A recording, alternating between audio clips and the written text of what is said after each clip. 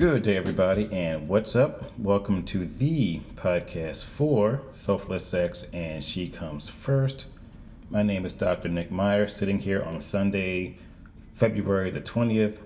I'm going to post this on 02/22/22, and I realize I'll never see that date again in my lifetime, but it just sounds fun for me. But anyhow, I hope everyone out there is doing well. And once again, I want to thank everyone for all of the support on the various podcast sites, iTunes, Spotify, etc. Still hoping to get on Pandora within the very near future. But anyhow, and just a quick housekeeping note for the Facebook page and the Facebook group. I noticed there has been a lot of interest in the Facebook page and the Facebook group, which is great. And just to let you know, it's easier to get into the Facebook page. Just hit the like button and you're in. But if you want to get into the Facebook group, you've got to read and agree to the group rules before I or my admins can let you in. That's just how it goes. So once you agree to them, you're welcome to come on in. Also, I just want to welcome all of the new members to the Facebook group. It's great to see you guys in there making conversations and such on and so forth. You guys are awesome. Real talk. So today, I want to continue my quote-unquote Women Who series that I started last month called Women Who Watch Pornography.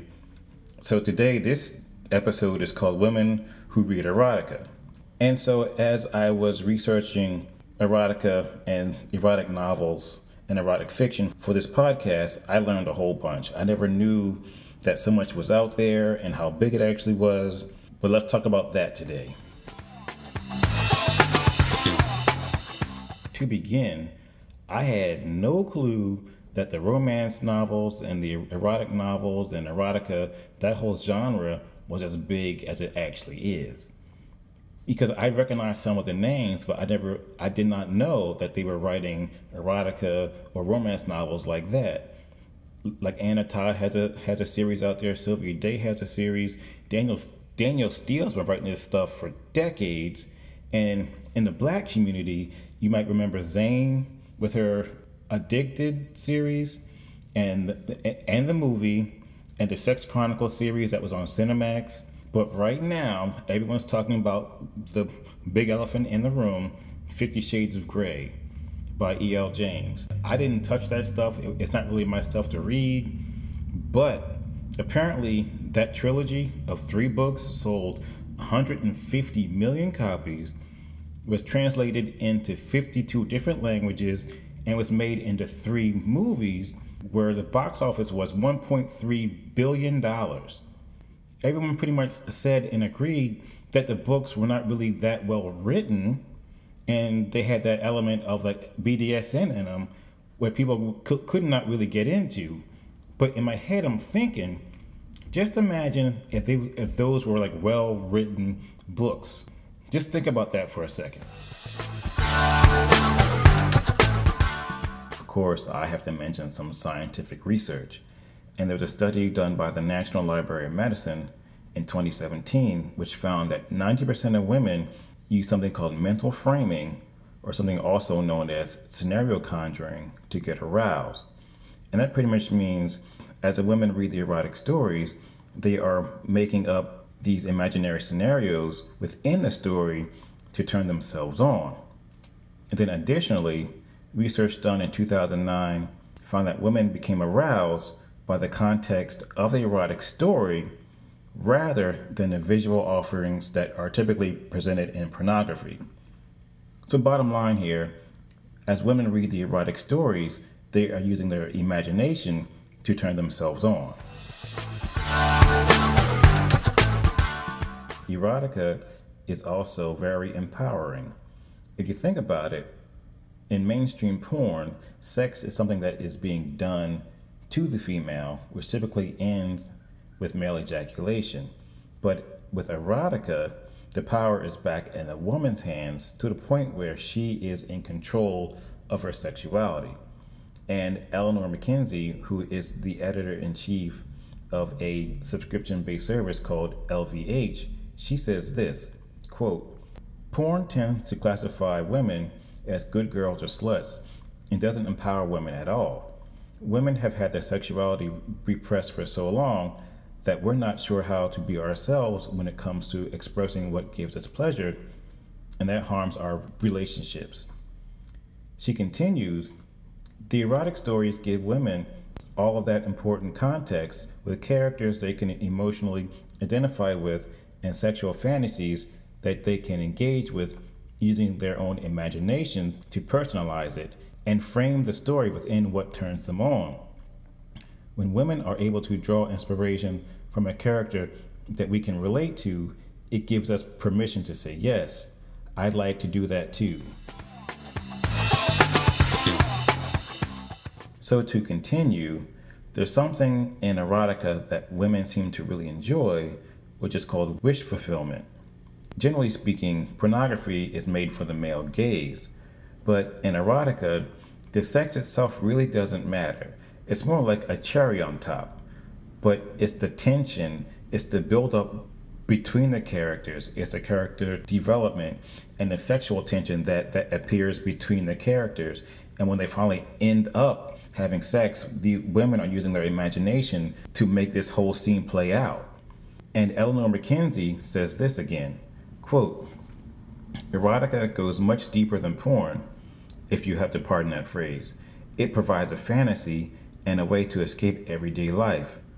Rough P and V sex, or the money shot, just does not do it for women. They want to be seduced. They want a life that's glamorous, sexy, and pretty. Contrary to popular belief, it is not just about the sex. It's about having the life of someone who is desired, who is craved, and having lots and lots of sex because of that. The sex is just a happy consequence.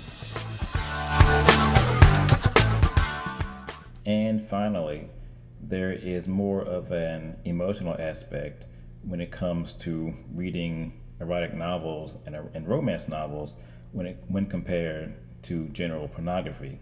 Erotica seems to fulfill that women's need, because erotica seems to fulfill a woman's need for that connection and that erotic connection, where pornography typically does not. And to continue again with Eleanor Mackenzie, she says, quote, in general, women prefer reading adult romance novels and erotica rather than watching porn because the emotional context is far more important for a woman's sexual arousal than for a man. Then to take it a step further, Megan White, who is a certified clinical sexologist, she says this, quote, women are sensitive creatures endowed with a multi-sensory pleasure map that includes details of physicality, sensitivities to touch, aroma, lighting, plotline, etc. We remember these details and use them to connect the dots to our own pleasure maps. Edging a woman's excitement is exactly what erotica is so good at doing. By oftentimes holding back overt sexual contact and instead stimulating simultaneous sexual cues embedded within authentic sexual tension, it allows a woman's innate ability to map into the layers of details that form her unique sexual template.